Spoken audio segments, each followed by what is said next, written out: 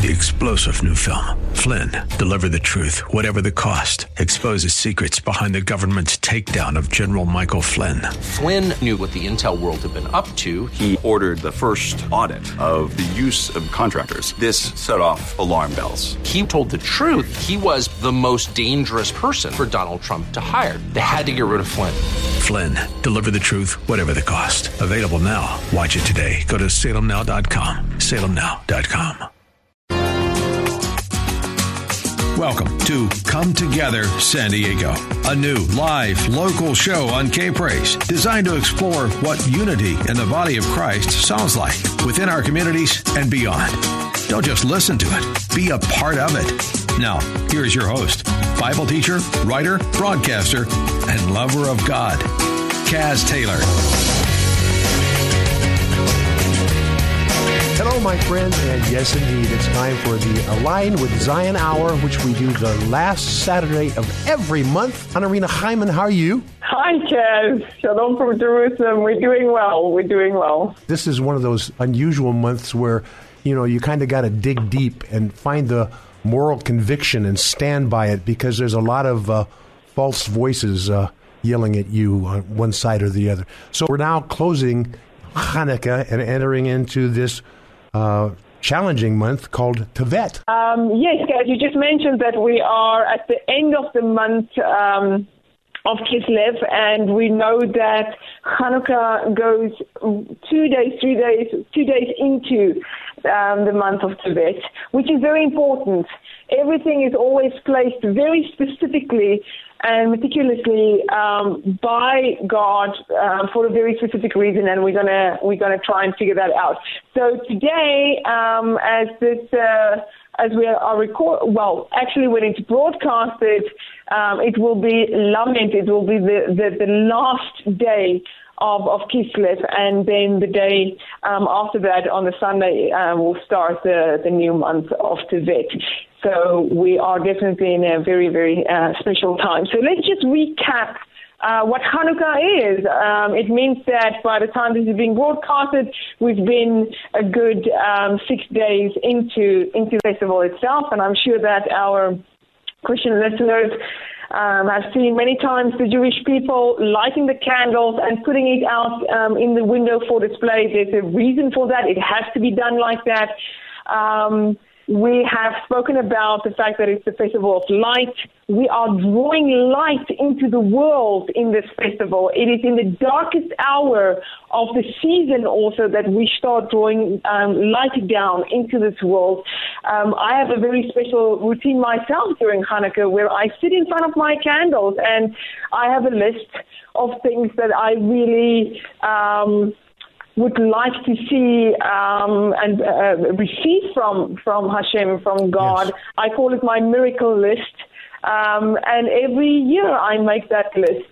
And what is important for that is we cannot manipulate God. Your list has to be something that can actually works with God's plan. But there are breakthroughs that we are all waiting for, and we use I use this time very specifically to ask for these breakthrough miracles, because it's the time of miracles. So that's us drawing the light down.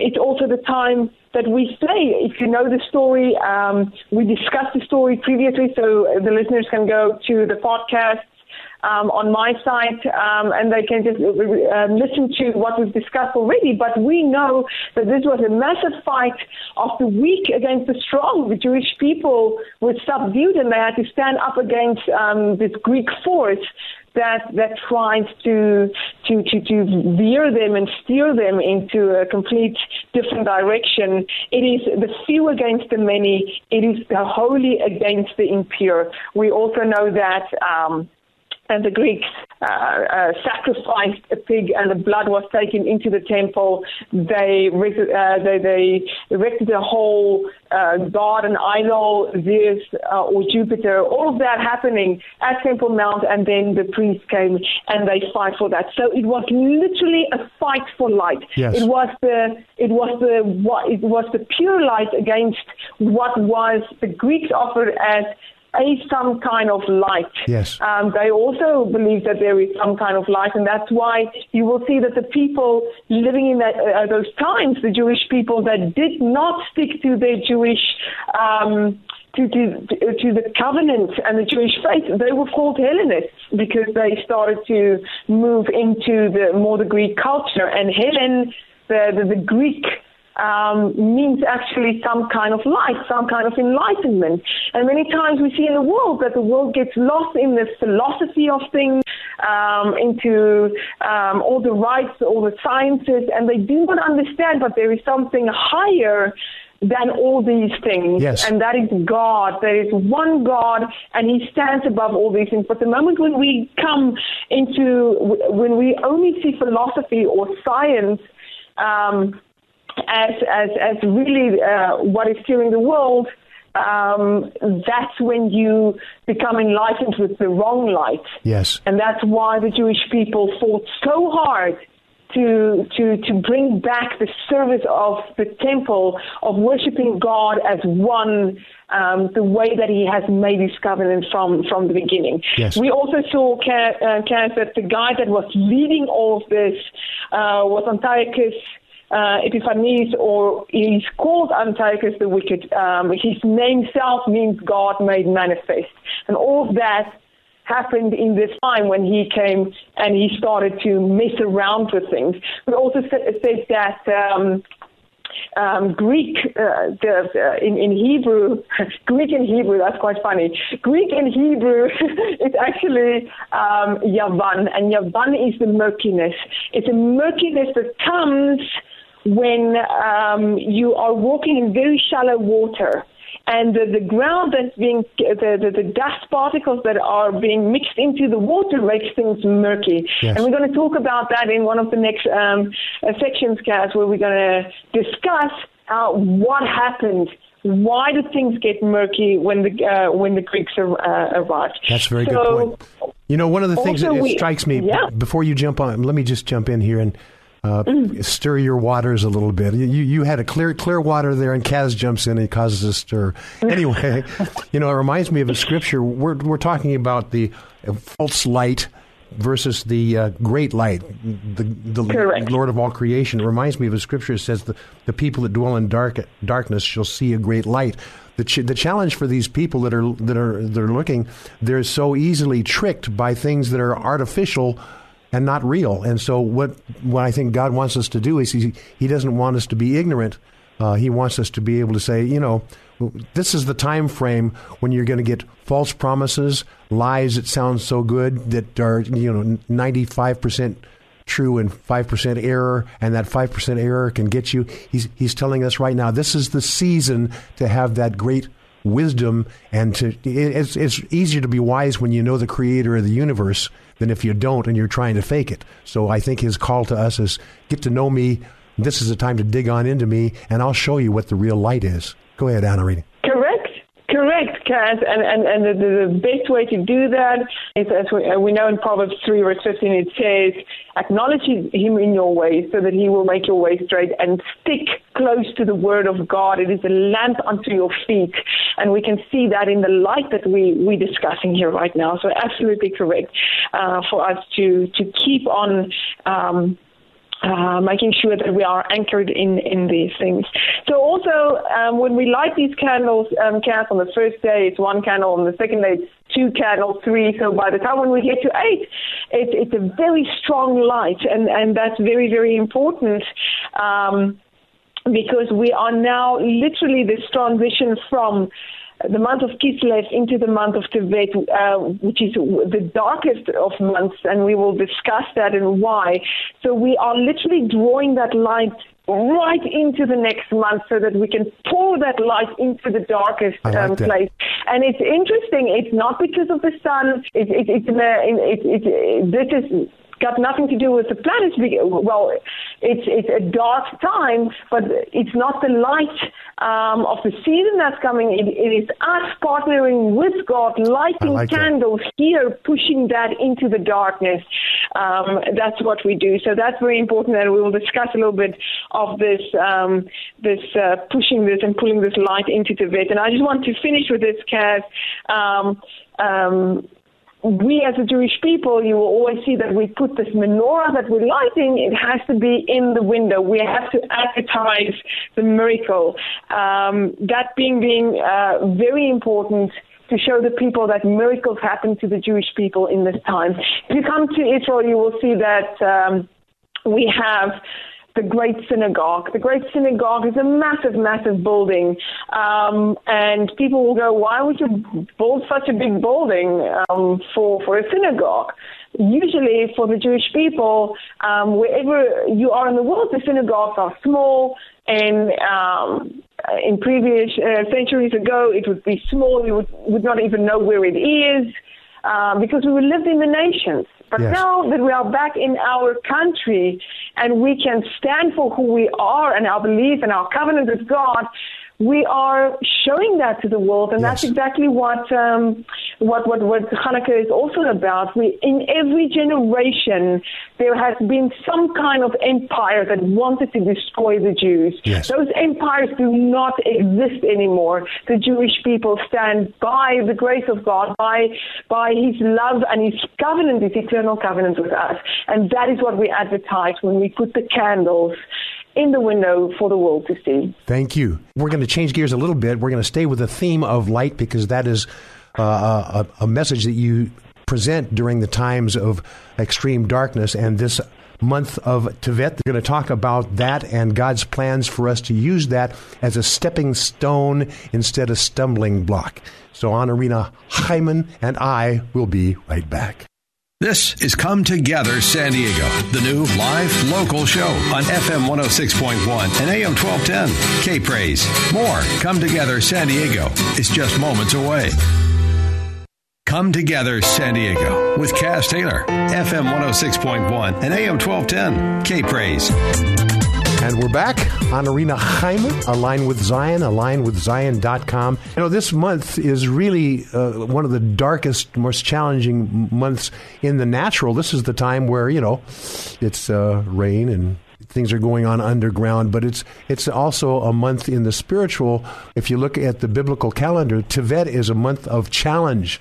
It's a month where darkness is fighting against light. So it's our challenge to have the right heart attitude. Tevet, the 10th month of the Hebrew calendar.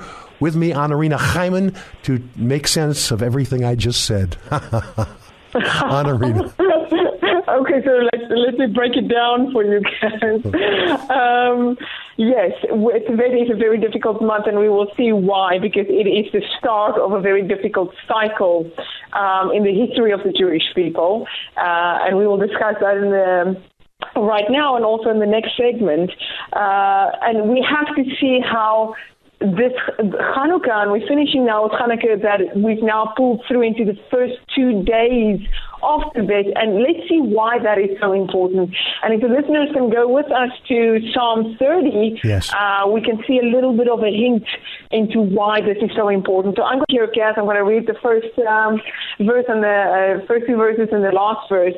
It says here, a Psalm of David, Mizmor Shir Chanukat Habayit LeDavid. Chanukat Habayit. So it is the dedication of the house, and you can hear the word Chanukah there because Chanukah actually means the dedication of the house or any kind of dedication. So Chanukat Habayit means the dedication of the house. And then it goes on and it says here, I extol you, O Lord, for you have lifted me up and not let my enemies rejoice over me. And that's exactly what happened in the story of Hanukkah when God granted us the victory over our enemies, over the Greeks. And then we go to the last part. The listeners are welcome to read all of this, but it says here in verse 12, you turned my lament into dancing. Oh. You undid my sackcloth and girded me with joy, that my whole being might sing hymns to you endlessly. O Lord my God, I will praise you forever. We just spoke about, before we started the interview, Kaz, you and I spoke about singing to God, praise and worship and all of that. Now this is where you can see it. the Chanukah Habayit, the dedication of the house, that brings about this turnaround. And I'm sure that the listeners also know that we have the dreidels that we spin. Chanukah is not Chanukah if we don't have those little dreidels that we spin during the festival as well. Yes. And that brings about also a spiritual turnaround. And we are turning around. We are bringing the light into the darkest months. We are turning it into the light. So a very, very important dynamic that we have here. That is Psalm 30, Chanukah Habayit, the dedication of the house. So now, Kath, I just want to speak a little bit about the month of Tevet and why it was the catalyst or the starting point of some really bad cycles that happened in the past with the Jewish people. Now, we've discussed this already. We know that in Zechariah 8, it speaks of the full fast. It speaks of the fast in Zechariah 7 as well. And it says that they are full fasts. And it mentions it there as well. So this cycle of these full fasts, and we will look at it a little bit later, we will just go through them again, started in this month. And the main fast that we are fasting in Tevet is the fast of the 10th of Tevet. But actually, two things happened before that. There are actually people that are fasting the 8th, the 9th, and the 10th, because we have something that led up to the 10th there. So let's just look into that. The first one, on the 8th, we have the translation from the Torah from Hebrew into Greek. On the 9th, we have the death of Ezra and Nehemiah. And on the 10th, we have the main fast, and that is where Jerusalem, the city of cities, was besieged by the Babylonians. So let's just look into the first one of these, and that's on the 8th of Tevet was the translation from Hebrew into Greek. And you remember, Kath, that we spoke about this, that we said the word Greek in the Hebrew language is pronounced Yavan, and it means murky. What happened on this day? On this day, Ptolemy, one of the four successors from Alexander the Great, I think, if you guys can remember a little bit of the history, Alexander, his whole kingdom split into four, and one of these successors, who was at that stage ruling over Israel, told the Jewish people that he wants the Torah to be translated into Greek. Yes. He put 72 biblical scholars in different rooms, and he said, all of you, on your own, I want you to translate the 5 books of Torah. And it was a miracle in itself, because there are so many depths within the Torah itself that to really translate it exactly the same, and all of them to the T exactly the same translated it, and they had to navigate through very difficult places in the Torah that the world outside wouldn't have understood, and they could have lost their lives if they translated it in the in a different way. So 72 scholars had to do that, and we spoke about this, Kaz. We said that the alphabet, the Hebrew alphabet, every letter is a world in itself. Put the letters together, put it into sentences, and you have a multidimensional universe. It is through the letters that God created the world. And now suddenly this multidimensional universe has been truncated. Diluted. Yes. Pardon me for jumping in, but it's something that is just so clear to me. We talked in the earlier segment about there's a attempt using lesser light or less qualified light to take the place of a brighter light. Well, literally, this is really what's happening here. I've had an opportunity, as a student of Scripture, to dig into the Hebrew and dig into the Greek, and as you say, the depth of the Hebrew language is incomparable. Mm-hmm. And when you try to define it with the Greek words, while the Greek words were more understandable to the broader brushstroke of people across the world, the Hebrew language, each letter has a greater degree of depth. So it's kind of like taking a flashlight when you really need to have a 1,000-watt bulb. That's exactly what happened. Tremendous light that was diminished to something very, very weak in a sense, Kaz. And that set the stage for what happened during Hanukkah. Because at that stage, because this diminished light, this light was diminished, people couldn't see spiritually correctly the way that it was supposed to be. And that's how we then got the deviation of the Hellenists when it came to later on, a century or so later, when it came to the Hanukkah story. But, Gad, what you just said, and I want to finish with this here, there was the goodness of God you can always see in any situation, even in the most traumatic, chaotic situation, but there is some kind of method in all of this. And if it wasn't for this translation, the world wouldn't have known the Torah. They wouldn't have been able to read it and to understand at least the entry levels of these things. So in every difficult situation that we go through, there is always a lifeline that God throws out for the greater good. And right now, we can see so many Christians wanting to learn Hebrew again, because now the time has been opened up for people to come back into the Hebrew roots, to understanding the depths again. It's as if the world is now delving into the depths of Hebrew again. Yes. So we are doing that resuscitation and rectification of the Torah. I can tell you, Anarina, I'm not a big student yet of the Hebrew language. I try, but my Bible is a King James version. But here's what I've decided as I've discovered this. I've kind of dug deeply into this, and even though some of the areas that have Greek influence, I know by the bulk of the consistency of Scripture, even if it was maybe misquoted from the very best Hebrew, when you get 10 verses throughout the Old Testament that all imply the same thing, you go, well, there certainly is a message here, and then it forces you to dig deeper, and then you go, even the people who translated this, they didn't get it fully wrong, and there's enough light in there to lead you in the right direction. So where you may use one verse to say, here's what it means, I have to take 3 or 4 verses in the Tanakh, and I go, okay, well, there's the common denominator. So that's what I get from it, and you're right. It has led me into this revelation as well. Well, we're out of time in this segment. We have so many different things to talk about, and we'll have to deal with those in the next segments. But, my friends, I know you're seeing that this whole month of Tevet has great depth. It has great darkness, but even within that darkness, there's a value of light to be discerned as well. So Anarina and I will talk more about this when we come right back.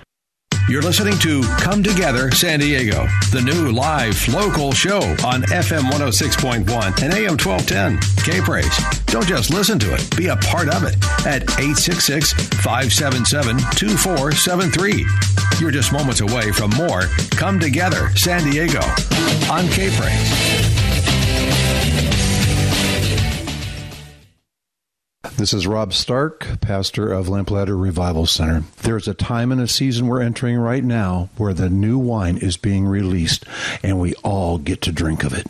Now, back to Come Together San Diego, the new live local show with Kaz Taylor. FM 106.1 and AM 1210. K-Praise.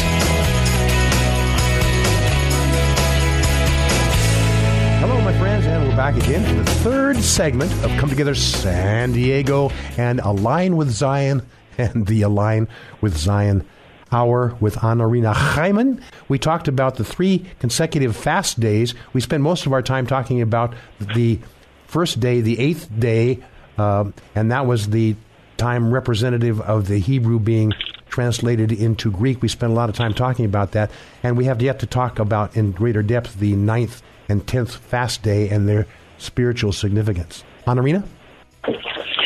Thanks, Kaz. So we mentioned briefly about the 3 days. It was now the translation from Hebrew into Greek. And then we mentioned also on the 9th was the deaths of both Ezra, the prophet, and Nehemiah.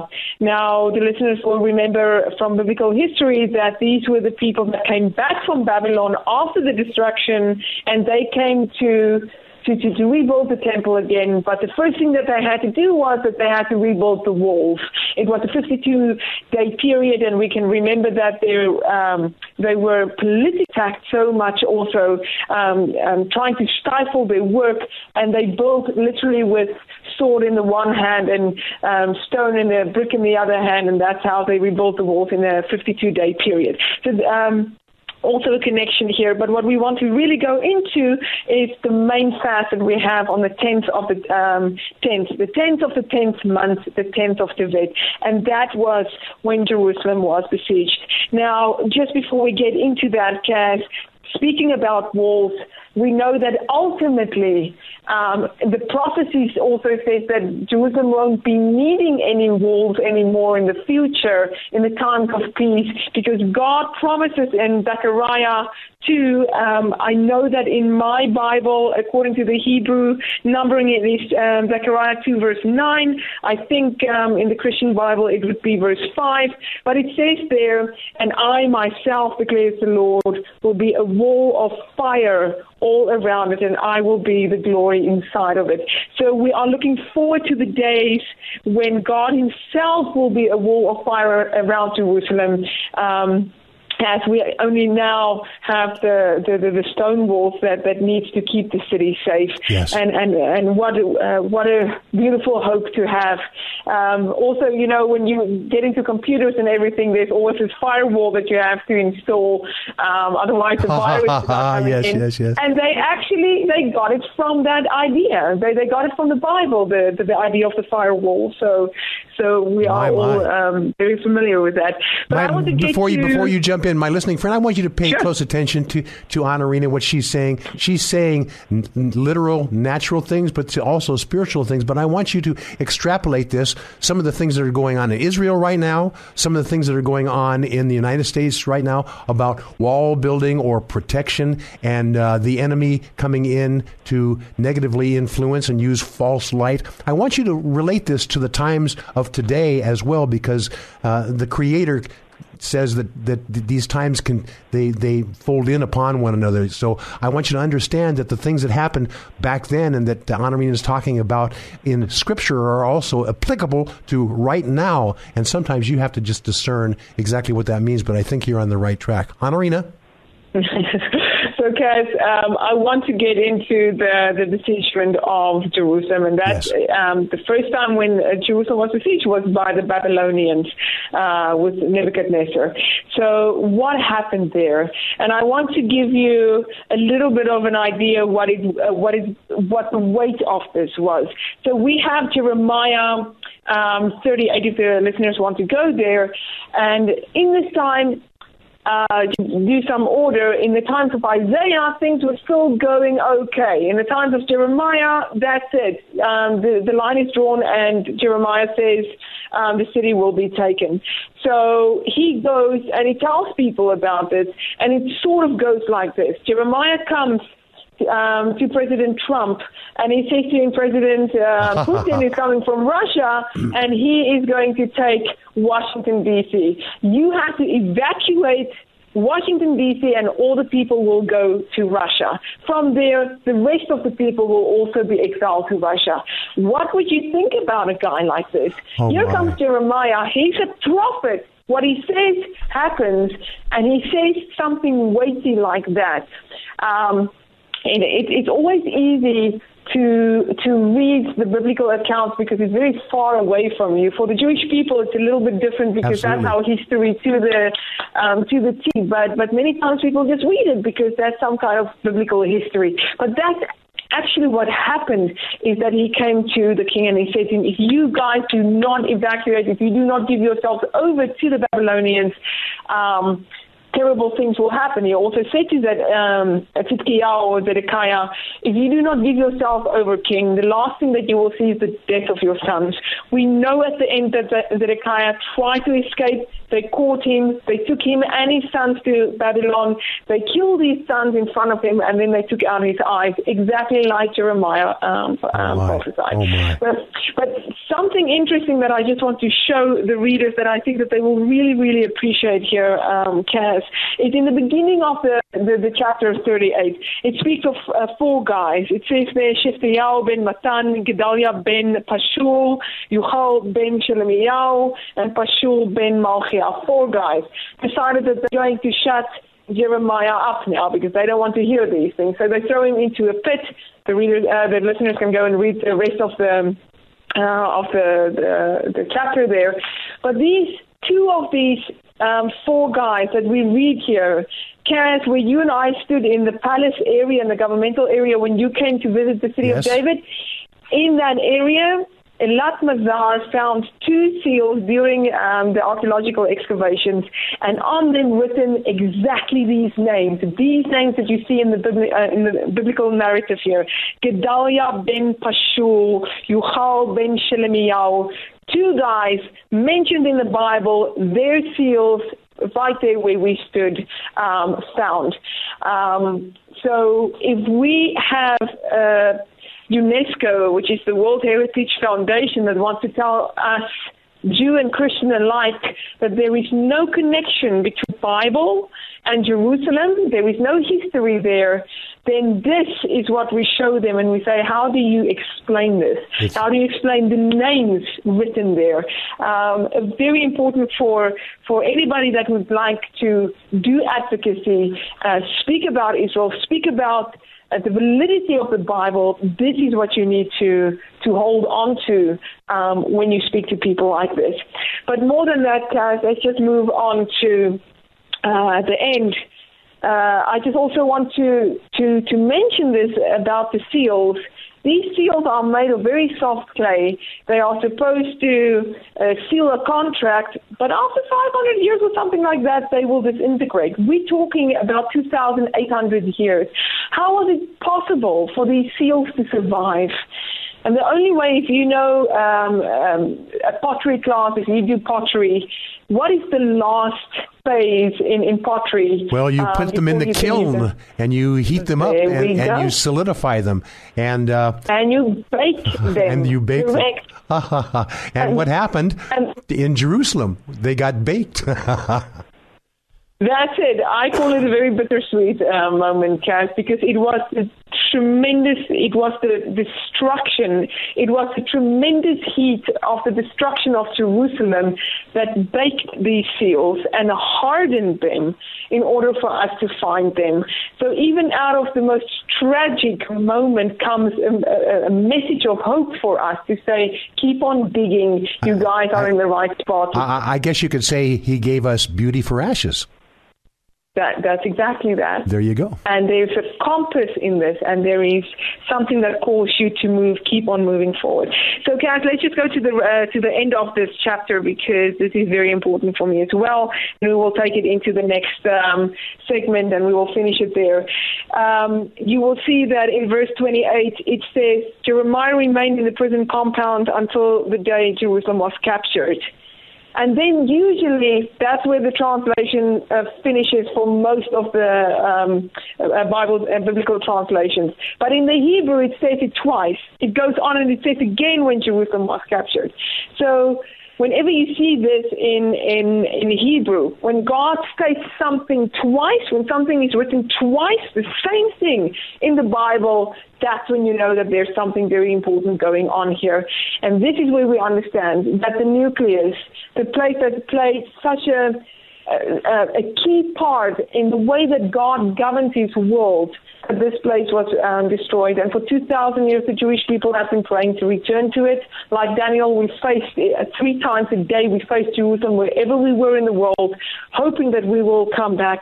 And it is in our generation, Kaz, yours and mine, where we can stand where we actually stood, and we could stand where most people could only hope and pray for. That's right. So Jerusalem's so important. My listening friend, I hope you understand the urgency of the times. Anarina has shared this with you, and Scripture has given us a lot of education so that we can comprehend and properly deal with the urgency of these times. And this 10th month, the month of Tevet, is a directive for us to understand the things, the contrary things that are coming on, the darkness that's coming on. We're going to talk more about this and kind of put we're talking about the words seal. We're going to put a seal on it in the last segment when Anarina and I come right back. More Come Together San Diego with Kaz Taylor is next. FM 106.1 and AM 1210. K-Praise. Now, more of Come Together San Diego on K-Praise. Here's Kaz Taylor. We're back again with the final segment of the Align with Zion Hour. And Anarina Hyman and I have been talking about this 10th month on the Hebrew calendar. This is the month of Tevet. It's a month where there's filled with challenges and an opportunity to us to experience the value of God's light in the midst of all this darkness. And I'm going to hand this over to Anarina so that she can put a period at the end of this sentence. This is the close of the 4 segments of this Align with Zion Hour, and I'm going to let Anarina have her way. There you go, Anarina. Thank you, Kaz. Let's just try to make order out of everything that we just said. We spoke about the fast, the full fast. So let's just try to put it into perspective. So the whole thing started in Tevet on the 10th month with the besiegement. That's first fast. And then 3.5 years later, on the 17th of Tammuz, we had the breaching of the walls. Exactly 3 weeks after that, on Tisha B'Av, we spoke about that fast specifically. We had the burning of the temple, the house of God that burned right into the tent, and also just reminded to the listeners that both temples, the first temple and the second temple, burned down on this specific date of the 9th of Av. Wow, and then we have one more fast, and that is, it happened actually on Rosh Hashanah, on the beginning of the year, but we're only fasting it 2 days after that, because you can't have a festival and a fast on both. But Gedaliah, the last governor of Israel, was murdered on that day, and that's why we call it the fast of Gedaliah. So in a 3.5 month period, we had the impeachment, the breaching of the walls, the burning of the house, and then the last governmental official being exiled, killed, and the rest of the people exiled. Now, Kaz, if we look at these things, we can see even in the exile, when the 10 tribes were exiled, it happened in phases. Also with the Babylonian, it happened in phases. What does this tell us? In the days coming, in the times of redemption, in phases, like the dawn growing stronger, we will see the people return also in stages. And we also, if you look into the history of Aliyah, of the Jewish people returning, the immigration back into Israel, you can see that we have specific waves of the Jewish people coming in. So we are seeing exactly the opposite happening in the times of redemption that we live in right now. So that's basically how we can see the promise of Zechariah 8, where God says, these 4 fasts will turn into feasts for you in the times coming. I also just want to touch on the importance again here of Jerusalem, Kaz. Why is this so important? Why is this fast so important? Because we're talking here about the destruction, the beginning of the destruction of Jerusalem. And we've covered this before. It's just a reminder to the listeners. If you go with me to Zechariah, you will see in 3 chapters this returning theme all the time. In Zechariah 1, God sends out the horsemen. They come back, they say the world is at peace. God says he's not happy. He says it's time for showing favor to Jerusalem, and you can see that at the end of, and I'm speaking from the numbering from the Hebrew Bible, in verse 17, God says, "For the Lord will again come to Zion, and he will choose Jerusalem again." In the second chapter, we have exactly the same thing. We have at the end of my chapter, according to, again, I know that there's a discrepancy here in the numbering in the Christian Bible, but there is at the end of this chapter, it says, "Be silent, all flesh, before the Lord, because he has roused himself from his holy habitation." There's something that is moving God to go into the days that we are living in, to move into the world. And what is that? You just have to jump one verse back, and it says there, because God chooses Jerusalem again. Yes. And then in the third chapter, again, we have the Satan that comes and accuses the high priest, saying, "You're not going to make it. You're not wearing the right clothes. You're not doing the correct thing." And God rebukes the Satan at that point, and he does it in the name of the one that chooses Jerusalem. Amen. So Jerusalem plays a massive, pivotal role in the redemption process. Yes. And that's why I would like to invite the listeners to at least acknowledge this fast of the besiegement, because as it was tied into the negative times of the fast, we are now, only through discussing this cast, we are untying that. We are moving with God into the times when the fasts will move into the feast themselves. Yes. My friends, do you realize what's going on here? The things that were written in the Holy Scripture, listen to this, they're happening today. I'm just reading through Zechariah chapter 8 near the end. In my Bible, it's chapter 8, verses 22, and then I'm going to skip down to the last portion of 23. Just listen to this. It says, "Yea, many people and many nations shall come to Jerusalem, and they shall pray before the Lord." And then at the very end it says, this is their quote that says, "We will go with you, for we have heard that God is with you." That's happening on Arena in a big way. I mean, where there's real darkness, there's also a great light, and people of the nations are seeing this light coming from Jerusalem and Israel, and there's a comprehension. They have embedded in their heart an expectation for God to do stuff, and all of a sudden that stuff that's being done is happening through Israel and Jerusalem and the nations. Many people in these nations are getting that light going off in their head, going, "Oh, we need to align with what God is doing in Israel and Jerusalem, because we will go with you, Israel, as a result of that, because we have heard that God is with you. God is with you." That's remarkable. Of course, the bad guys doing counterintelligence and negative things as well, but out of that darkness comes the great light. Remarkable, Anarina.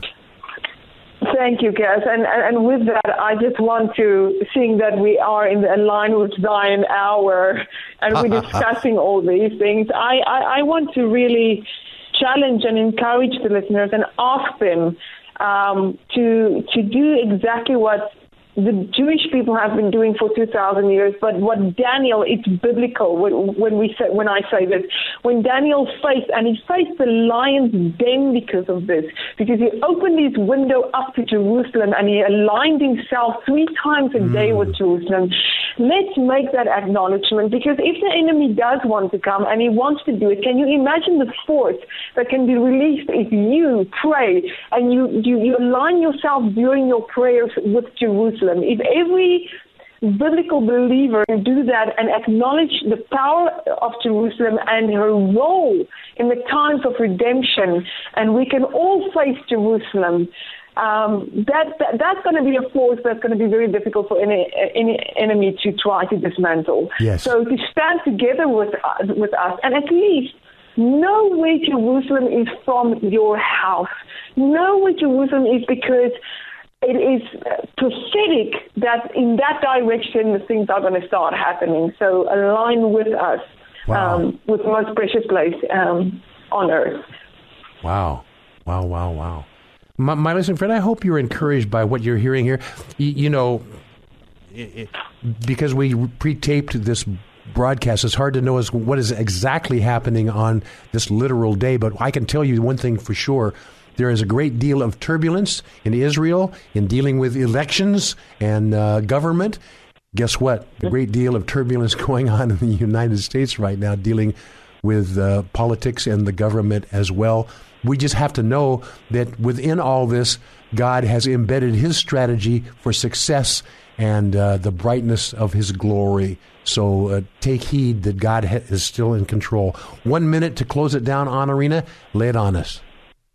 Thank you, Kat. So in our next session, we will discuss the month of Shvat, and it is also a beautiful message of hope. Just as we know that the fasts are going to turn into feasts, we are going to start feeling the lifting of the intense darkness that of the months, the seasonal months that we are in, and we're going to start seeing the almond blossoms. We're going to start seeing in the midst of winter, we're going to already see that the almonds are blossoming. So I'm looking forward to discuss that with you guys in the next session.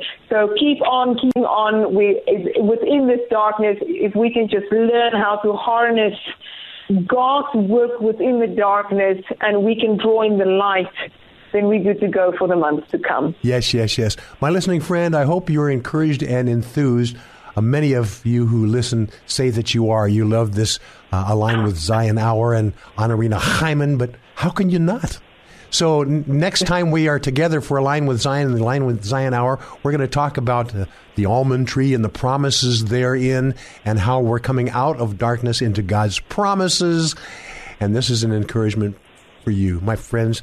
And Anarina, thank you for helping us with this Align with Zion and Align with Zion Hour. My listening friend, I will be right back. This is Come Together San Diego, the new live local show on FM 106.1 and AM 1210. K-Praise. More Come Together San Diego is just moments away. KPRZ San Marcos Poway and K29CR Encinitas, FM 106.1 North County, AM 1210 San Diego. K-Praise. I'll tell the world.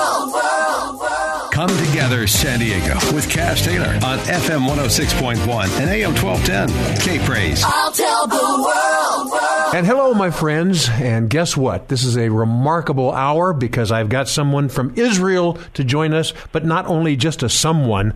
This guy's name is Chris Mitchell. He's one of the most remarkable journalists and broadcasters I've ever met. He's the Middle Eastern bureau chief with CBN. Of all, you talk about Israel, you talk about things surrounding Israel. He's the guy. And he has Jerusalem Dateline weekly, and you can tune in and see that as well. I've always appreciated him because he is not only a guy in the know, he's the guy with the heart after God. So, Chris, good to have you and talk with you again after a little while. Yeah, Kaz, it's great to be with you again. The last time was here in Jerusalem, actually, in the CBN Bureau. Yes. And we had fun chatting about things. I think at that time, Chris, we were talking about peace plan, and I guess we can still talk about it because sometimes time moves very slowly, doesn't it? That's right. Yeah, it seems the peace plan seems quite remote now because it's been delayed time and time again, and looks like it may not be, if it does come out next year sometime, because the Israeli political system has been so fractured for literally the last couple of years. Yes. So, it seems like a long time ago, and a lot of other things have been happening here in the Middle East. But sometimes, as you step back and you look at the bigger picture after the fact, like an armchair quarterback, you go, "Oh, that was setting up this, which is setting up this, which is setting up this." God's eternal plan is to bring His kids back to Him in that intimacy. So all these things that were written aforetime were written, as the Scripture says, for our admonition and for our learning. So, Chris, let's just spend just a moment of time telling our listening people in San Diego County the who, why, what, where, when, and how of Chris Mitchell, CBN Middle Eastern Bureau Chief. Chris? Well, I came here in August of 2000. The very first time I came here was actually in 1996. Came on a assignment by CBN News to do several stories. And when I came here, I kind of fell in love with the land and the city of Jerusalem and the people here. Not knowing, my one regret at the time, Kaz, was that my wife and 3 children were not able to be with me. So, yes. But not realizing, actually 4 years later, in August of 2000, all of us we arrived here in August, and I began the CBN News Bureau, and I've been doing it almost 20 years. Oh, my. It's amazing how my. fast time has gone. Yes. But I think we talked about before when I was interviewing you actually in Jerusalem, that you are convinced that God has placed you there for this time. And I know there's a reverent concern that I do it right. I don't make a big mistake in my calling. I'm with you in that, too. Every time we open our mouths, we realize that we have to be speaking for the higher power and not of our own.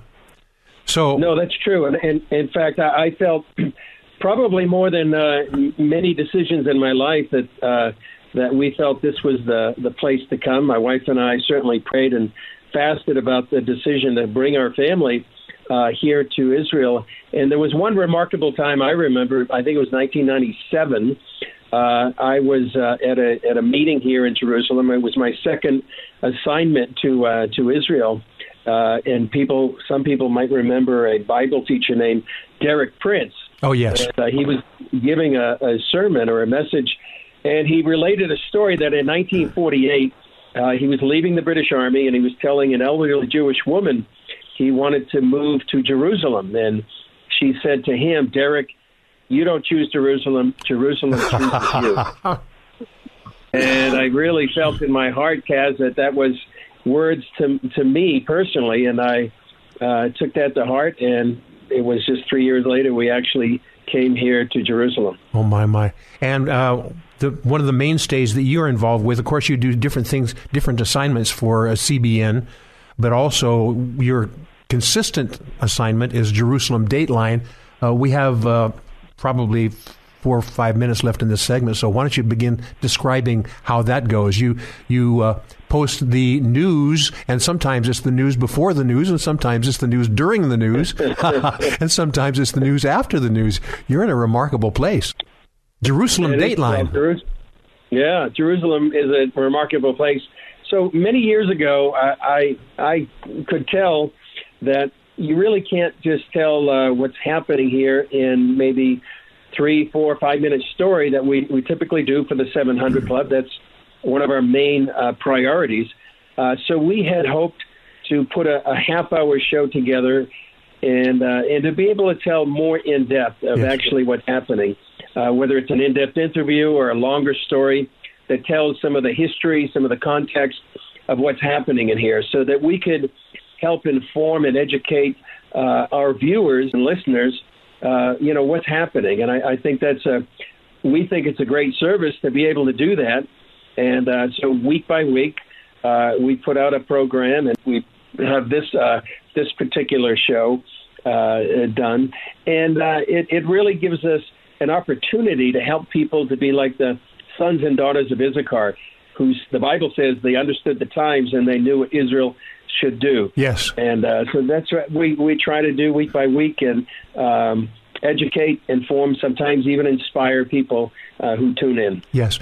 And my listening friend, I guess you're talking with the voice of a tremendous amount of experience in the Middle East. He really is a go-to guy, and every time I've talked with him and I asked him a few questions, he's pretty well aware of what's going on, not only in the current, but also the biblical background that supports the current.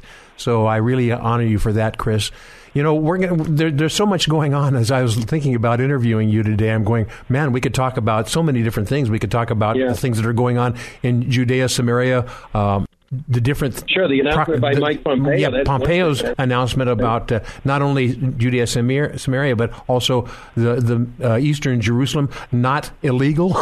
Settlements are not illegal. Exactly. I mean, that's kind of turning things, the Obama mentality completely on its head, isn't it? Yeah, a huge reversal. And you made a great point, Kaz, about the Bible, because I think what we can do through Jerusalem Dateline and CBN News here in Jerusalem is include a biblical perspective. Yes. I don't think you really can understand the Middle East, Jerusalem, and Israel unless you try to understand the Bible as well. For example, many people in the world consider Judea and Samaria the West Bank. Now, if you just simply look at it from a political international law point of view, you could call it the West Bank. But if you see it also as Judea and Samaria, it gives a whole new level of understanding when you realize that this is the biblical land of Israel, yes, where Abraham was, and the Joshua, the 12 tribes, David.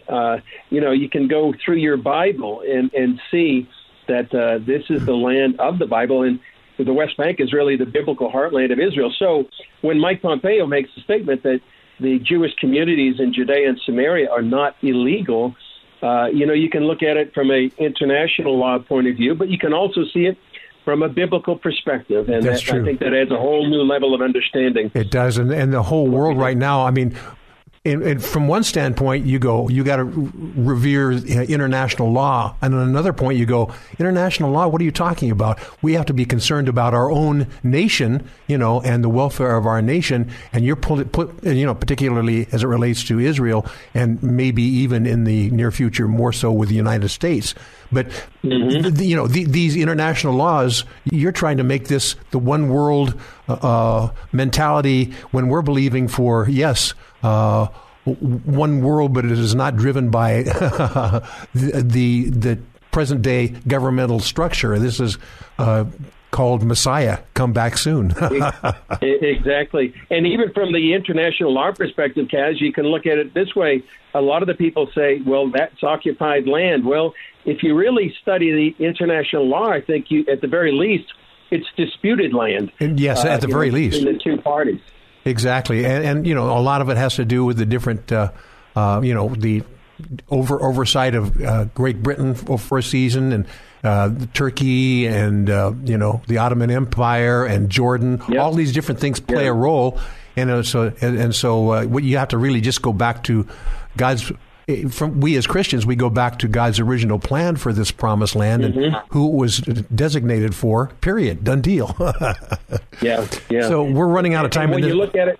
Go ahead. Okay, Chris. Sorry. No, and when you look at it from a prophetic perspective, you'll talk to many of the Jews there in Jewish communities in Judea and Samaria. They feel like they are returning, just like the prophet said 2,000 years ago, back to their ancestral land, the Promised Land. Yes. These and many more topics with Chris Mitchell of CBN, the Middle East Bureau Chief, and I, when we come right back. This is Come Together San Diego, the new live local show on FM 106.1 and AM 1210. K-Praise. More Come Together San Diego is just moments away. Now, more of Come Together San Diego, the new live local show on K-Praise. Here's Kaz Taylor. And back again with Chris Mitchell, CBN Middle East Bureau Chief in Jerusalem, in and around Jerusalem. He goes all over the place. Last time I spoke with you via email, you had to say, we're in an undisclosed area. We're not allowed to say where we are, but we're collecting news. Be in prayer. So let me start this segment, Chris Mitchell, out by, we've got a large group of people that listen here in Southern California. If they wanted to be praying for you and CBN and the things that are going there that God has put you in the center of, what in a few words would you like to say for them to pray for or over? Well, Kaz, first of all, thank you very much. It's a great question, and we do need prayer. If there's any one thing that has kept us, any success we have has to go to the Lord and the people that pray for us and intercede for us. So what I cover prayer for would be wisdom and to know where to be at the right place at the right time, and understanding of the times to know what to do and how to use our resources and to tell the story that's on His heart. Yes. Somebody put it to me not too long ago, you don't want to be led by the news cycle, but by the Holy Spirit cycle. I thought that was pretty good. I love it.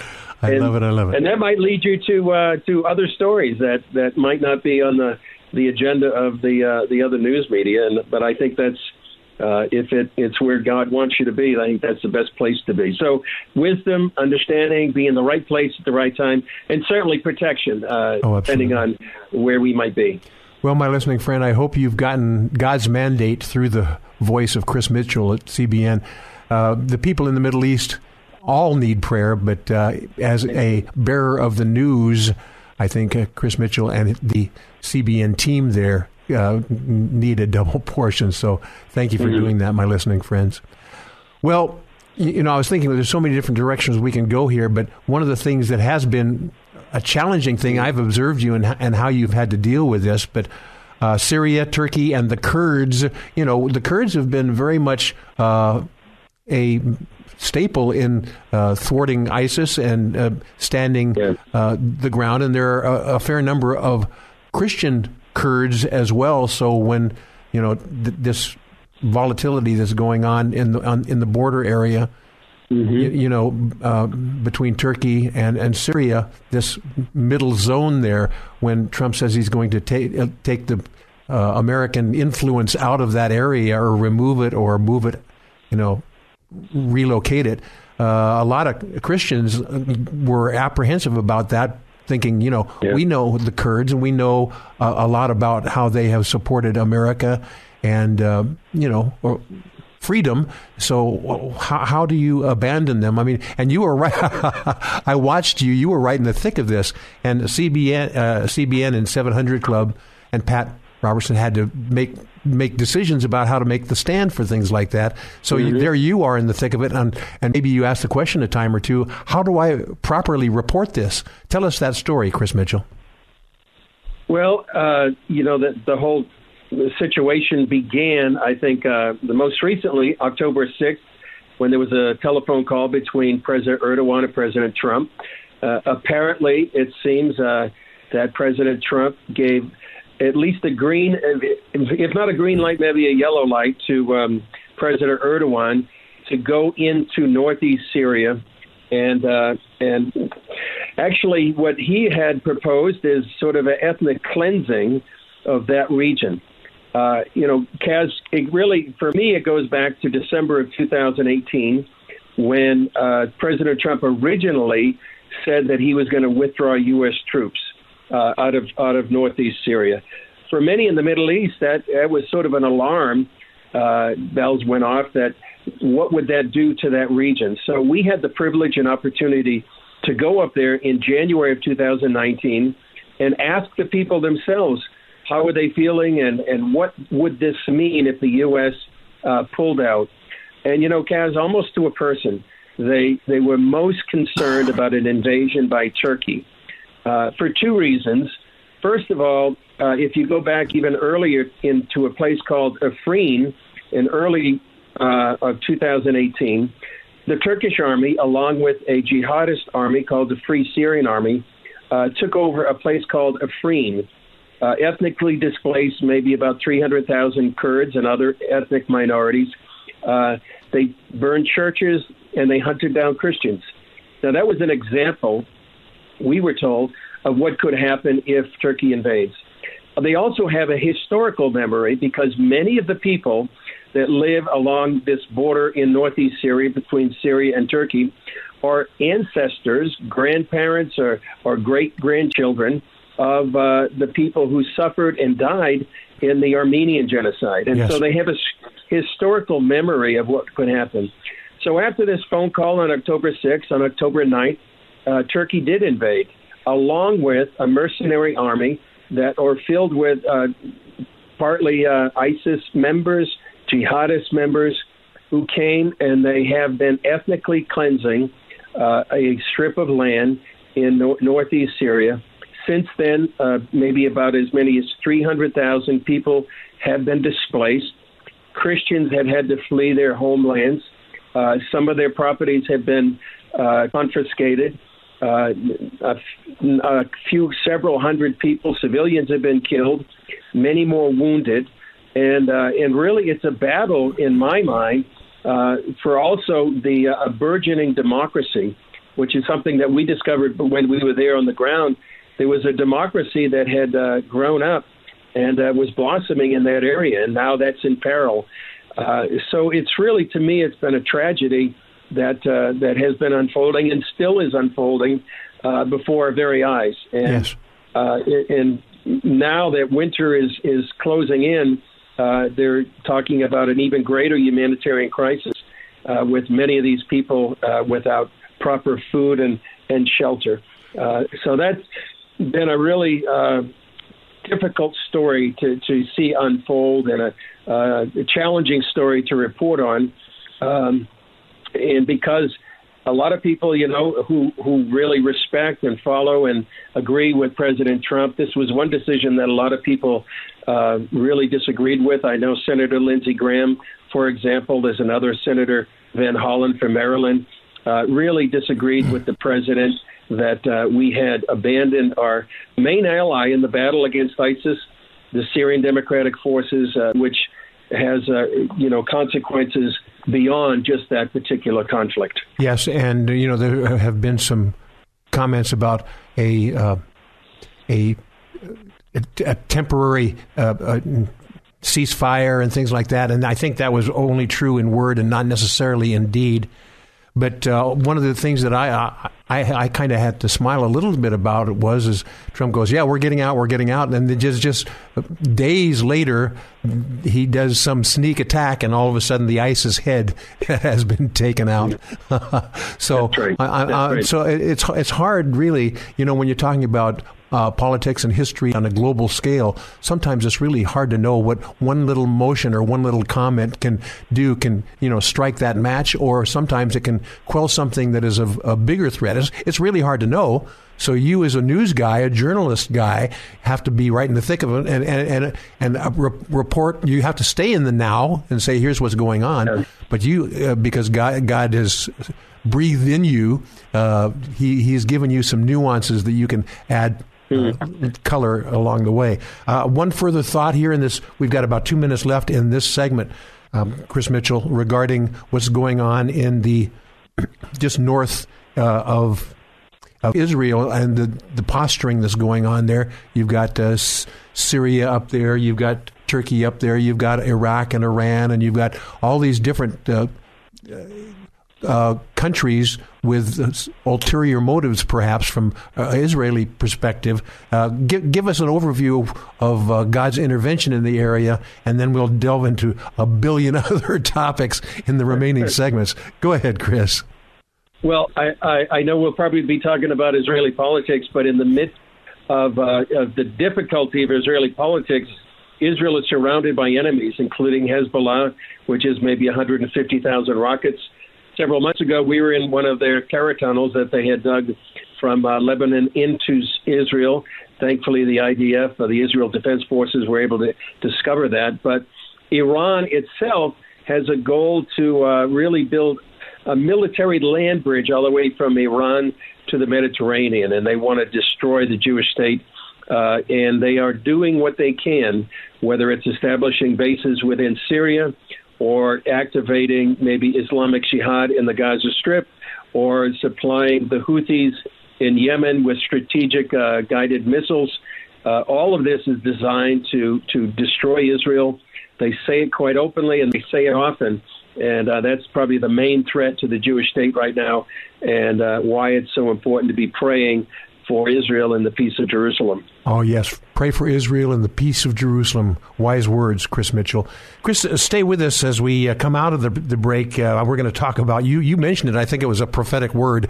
We're going to talk about politics. Well, indeed, we are. When Chris Mitchell of CBN, the Middle East Bureau Chief, and Jerusalem Dateline, along with me, your host, Kaz, we will be right back. You're listening to Come Together San Diego, the new live local show on FM 106.1 and AM 1210. K-Praise. Don't just listen to it. Be a part of it at 866-577-2473. You're just moments away from more Come Together San Diego on K-Praise. Hello, San Diego. This is Rick Sines from Red Seal Ministries. I just bless you and ask you just to receive the love of the Lord at this time, this open season we have in San Diego. Come Together San Diego with Kaz Taylor, FM 106.1 and AM 1210, K-Praise. And I'm back with Chris Mitchell, CBN Middle East Bureau Chief and Jerusalem Dateline. This guy is immersed in what's going on in Israel, but he has such a heart cry for the United States as well. Chris, I know that you love Israel so much, you want to encourage everybody that you know to at least spend a little bit of time there, and you've done something to move that heart cry forward. Talk a little bit about an upcoming tour that you have. Yeah, well, Kaz, I'll be hosting a tour next year from June 12th to the 20th. It's called Israel Through the Eyes of a Reporter Tour, and the idea is to help, share the Israel that I know for the last 20 years or so with people, and hopefully the insight and understanding about what's happening in the region. And so if you want to know more about what's happening in the Middle East, or if you've never been to the Holy Land itself, I would invite people to come along and hopefully share those experiences, understanding, and to be able to see the biblical sites, as well as talk about, current events and how they fit into biblical prophecy. That would all be part of the tour. Can you imagine, my friend, going on a tour with Chris Mitchell, who's not only been in the front of the camera, but behind the cameras and at the places where news has happened, where different excavations and discoveries have happened, where different conflicts have happened, and conflicts that foretell a bigger conflict in the future from a biblical standpoint. I mean, how wonderful seeing Israel and the Holy Land through the eyes of a reporter, and a website or a way that people can find out more about this, Chris Mitchell. Noseworthytravel.com. Again, noseworthytravel.com, and you can look for one of the tours on Israel, and you should be able to find it there. Well, spell noseworthy for me, because, as a guy who loves the word, I go, it could be nose, as in you shall know the truth, KNOW. Oh, there you go. Okay. So, NOSEWORTHY, travel, TRAVEL.com, noseworthytravel.com. Very good, very good. And people can find out more about that. And I really wholeheartedly, this would be, what a kick. If I'm in Israel at the time, I'll just go, hey, Chris, how you doing? How's the tour going? Come along.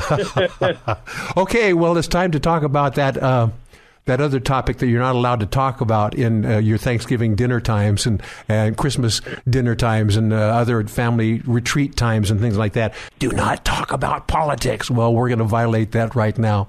The political picture in Israel is tenuous at best. Oh, by the way, the political picture in the United States can be tenuous at best as well. Sometimes you wonder, Chris, if this is a common denominator that God is orchestrating in several different places all at the same time with a bigger message. So give us kind of an overview. This program may be broadcast a number of different times, so I don't want to be too time specific on this, but there are major things that have never happened before in regards to elections in Israel, many parties and so forth. Why don't you take the mantle here and kind of give us an overview of the things that are going on and where they might lead, or who knows? Chris Mitchell. Yeah. Well, sure.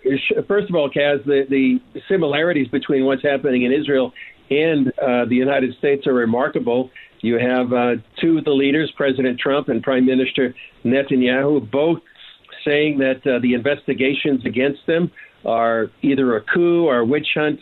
Benjamin Netanyahu did say when he was indicted by the Israel's Attorney General that they need to investigate the investigators, and that sounds pretty familiar yes. for people listening to President Trump. To give you an overview, we are in uncharted waters politically for Israel. These things that have never happened in their modern history are happening right now. Not to date it too much, but right now, after the election in September, there was an inability of first Prime Minister Netanyahu, followed by the leader of the next largest party, Benny Gantz, the Blue and White Party. Actually, they might have had one more seat, but neither of them were able to form a coalition government. So for the first time in Israel's history, there's a 21-day period where the Knesset can actually form a government. So really, there's 120 Knesset members, any one of them, if they can get together 61 seats to follow them, they could become the next prime minister, form a new coalition government. Now, it's unlikely that's going to happen, but that is a possibility. Sure. If that fails, then Israelis will be going back to the polls for the third time within a year. Again, that's something that's never happened in Israel's history. So that will probably be coming next March. Yes, but and part of that is a reflection of the division within Israel. And just like the U.S. again is very divided, Israel is as well, between left and right, between religious and secular, and some people wonder if Israelis go to the polls for the third time, is anything going to change? So it remains. But the one factor, Kaz, that really is different is going to be the fact that Israeli Prime Minister Netanyahu, if he's still running, will have an indictment against him, and how that factors into Israelis who are voting remains to be seen. And let me just add one other challenge to Benjamin Netanyahu is that he faces internal opposition within his own Likud party. Yes. And there's challenges to him, and he needs to weather those challenges before he can really face the next election. Yes, in the United States, the Christian component in the United States, most really closely embrace Benjamin Netanyahu. They see him as a sensible, sensitive guy. Of course, in Israel, there are so many different factions and fractions that you have different people aligning different places. One of my Orthodox Jewish friends smiles when we talk about politics because she says this is an opportunity for Israel to actually cohabitate with one another. And so, in past administrations, one party, not only one party, but factions within the party, maybe talking about the ultra-Orthodox Jewish group of people would, kind of leverage the party in directions that many of the other people didn't want to go, but because of the way that Israel politics is, you have to have the 61 seats, and if somebody abandons your group, then you're wanting. So, I mean, there's been quite an unusual political leverage going on, and this continues. Let me have you talk just very briefly about another issue, too. Is it called the Joint List? This is a group of Arabs. Yes. I think about 13 seats held in the Knesset by these Arabs, and many of the others in the Knesset say, we don't particularly want them privy to some of our strategies for warfare and things like that, because who knows? We know in the United States, what we call leaks happen all the time, and you're just kind of asking for trouble there. So you've got all these different factions. You've got the Conservative Party, the Likud Party, and you've got the Blue and White Party. Some people identify that as left, but I would say more centrist party. And then you've got parties on the left as well. So interesting things happening here, especially when you've got, 42 or 45, whatever different groups that are vying for seats in the Knesset. This is amazing. That's right. And to your point about the Joint List, it's not as if they don't want necessarily Arabs to join the government, but some of these Arabs are opposed to the existence of the Jewish state. So when you try to incorporate individuals like that into the government, it's counterproductive, to say the least, if you have members that don't even think Israel should exist. So that's part of the reason that the Arab parties have never been part of an official government. They have served in the Knesset since the very beginning. But no cabinet positions is what you're saying, right? No, and they haven't. But for the first time, I believe in history, Israel's history, they did recommend Benny Gantz to, at least after the first election in April, they recommended Benny Gantz would be the one to form a government. That's never happened before. He wasn't able to do that, but that shows you change in some of the Israeli politics. Yes, and we're going to talk a little bit more about this in the last segment, Chris Mitchell. But there's another component here that I know you would like to talk about. We talk about politics, we talk about prophecy and things like that, and sometimes it's hard to keep that in line with humanitarian heart cries. We Christians, we embrace prophecy and the coming to pass of prophecy, and we embrace democracy and the republic and things like that. So we have preconceived notions on things like this. But when you include the human factor, like human dignity and protection and things like that, it puts a different slant on the story. So would you join me in this last segment, Chris Mitchell, and we'll talk about some of those things and see where Holy Spirit wants to put a period at the end of this sentence. Chris Mitchell? Sounds great, Ken. Okay, my listening friends, Chris and I will be right back. More Come Together San Diego with Kaz Taylor is next. FM 106.1 and AM 1210. K-Praise. Now, back to Come Together San Diego, the new live local show with Kaz Taylor. FM 106.1 and AM 1210. K-Praise. You believe this entire 1 hour portion of Come Together San Diego is almost over. This is the last segment. We have my co-host and growing friend, Chris Mitchell, CBN Middle East bureau chief, and you're right on the thick of what is going on there. And we talked about during the break, Chris Mitchell, about, we Christians, we know about Scripture, and we know that there's things that have to come to pass before the Lord returns. And so we have to weigh the desire for the Lord to return against all the humanitarian issues that happen between now and then. Yeah, I think, Kaz, that really hit home in the last several weeks. When I've been reporting on what's happening in northeast Syria and this Turkish invasion, it became personal for me because I know as people that are in harm's way. I can tell you about a pastor and his wife that had to flee their church in a major city in Syria. They're right now in a refugee camp inside Iraq. We were able to people here in Jerusalem were able to actually take up an offering to help them take a private cab and then get across the border. So when we're talking about major events like this invasion, Turkish invasion, a lot of people look at that and they think, well, maybe this is a precursor to the events in Ezekiel 38 and 39. Wow, yeah, those are pretty heavyweight events, aren't they? Boy, oh boy. Yeah. Exactly, and they might see it as sort of pieces of a chessboard. And I understand the fascination, the interest of prophecy unfolding in the Middle East, and yet I feel in the midst of all this, we need to realize and remember that in these tumultuous days, and likely to get perhaps even more tumultuous, that real lives are in harm's way, real lives are being affected. People may lose their homes, they may lose a relative, they may be injured. And in the midst of all this, I think we have to reach out in the compassion of Jesus to be his hands and feet, whether or not we can go ourselves or we can help people that are going, whatever ministry it might be that really is on the ground.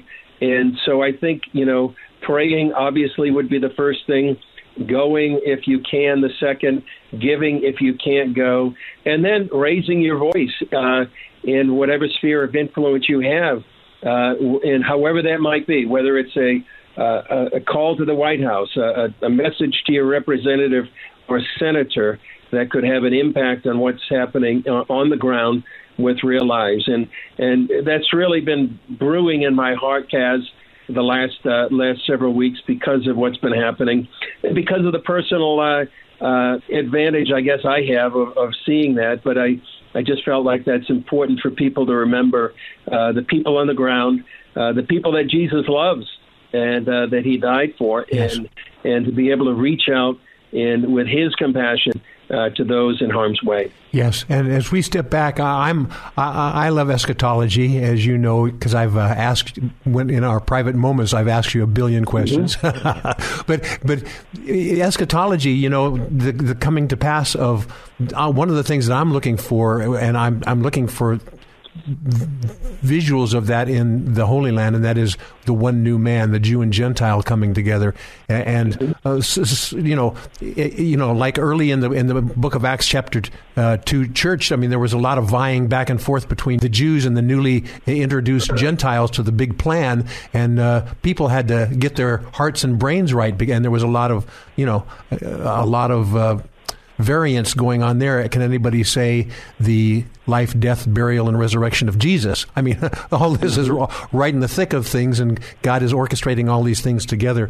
So give us kind of an oversight of how you have to deal with these. You know, you're dealing with the politics, but you're also dealing with Scripture, and how do you personally find that balance between that and, you know, just good, solid news that may not be necessarily tied to Scripture, although you and I know, Chris, every time there's a significant news event, you can dig in Scripture and you can go, oh, there it is. Mm-hmm. Yeah.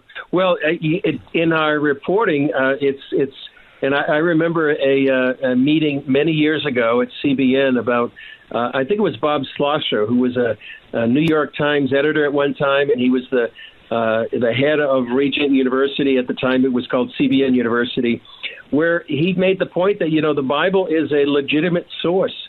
So if you're doing an archaeological story and they find a seal that has the name of somebody from the Bible, or if you say, as we talked earlier, you know, about Judea and Samaria, that's a legitimate talking point or thing to mention in a news story that, you know, many of the Jewish people in that region in Israel see themselves as living out biblical prophecy. So I think you can quite easily here in Israel and the Middle East incorporate what the Bible says about what's happening. And just let me add this one point, Kaz. As we've talked about, you know, as we look at prophecy and try to understand prophecy, it's not just a sort of a sterile puzzle to put together, but real lives are being affected. Is the other thing about the Middle East. It's very easy, I think, and I fight it as well. You see one more terror attack, one more suicide bombing, and you just say, well, I don't understand it all. It's just sort of like a muddled mess. Yes. But one thing to humanize is to humanize the people that real lives are at stake in this geopolitics, and try to remember that real lives, just like you and I, maybe a father trying to provide for his family, a mother trying to protect her children. Real lives are at stake here, and just to remember that as we look at the news.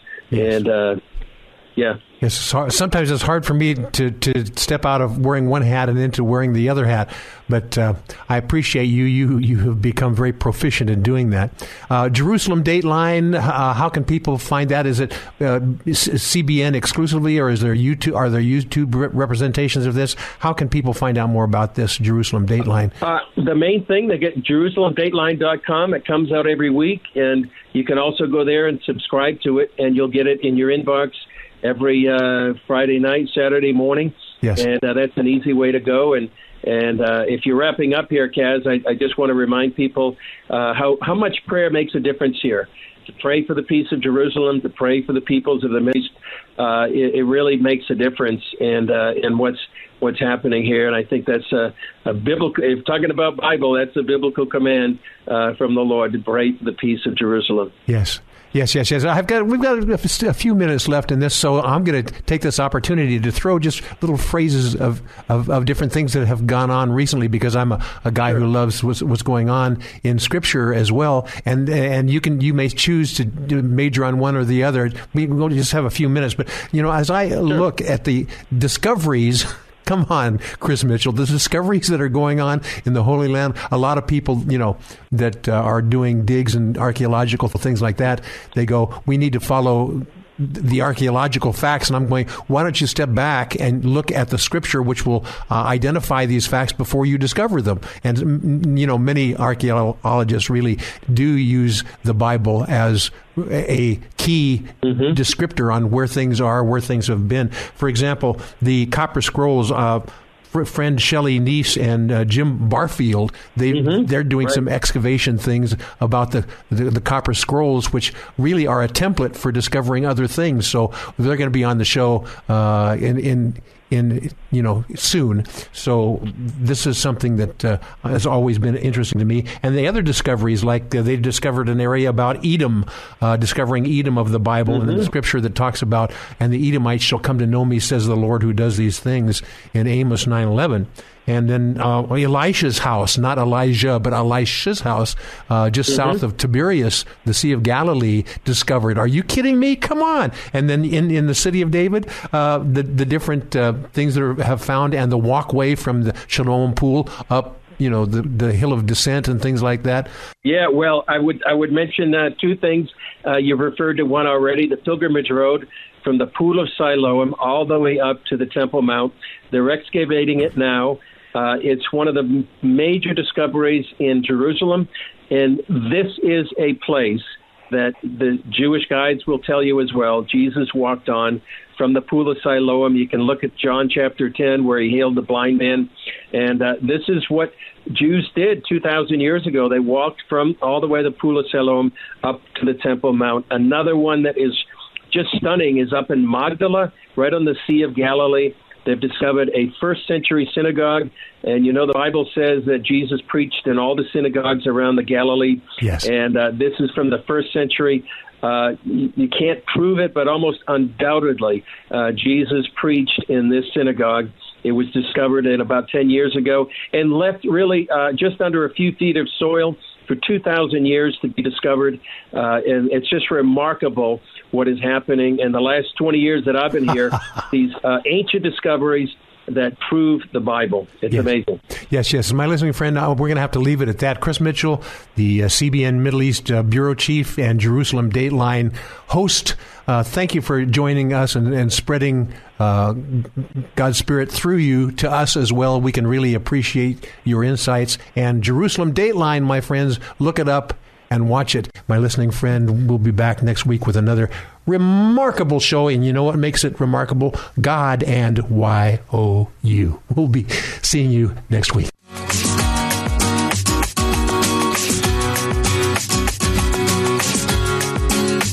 Thanks for joining Chaz Taylor and his many friends, including you, for Come Together San Diego. Join us again next week as we explore what unity in the body of Christ sounds like within this county and beyond on Come Together San Diego. Tell a friend, tell a neighbor, tell a coworker, and then let's all come together San Diego next Saturday from 5 to 7 p.m. on FM 106.1 and AM 1210. K-Praise.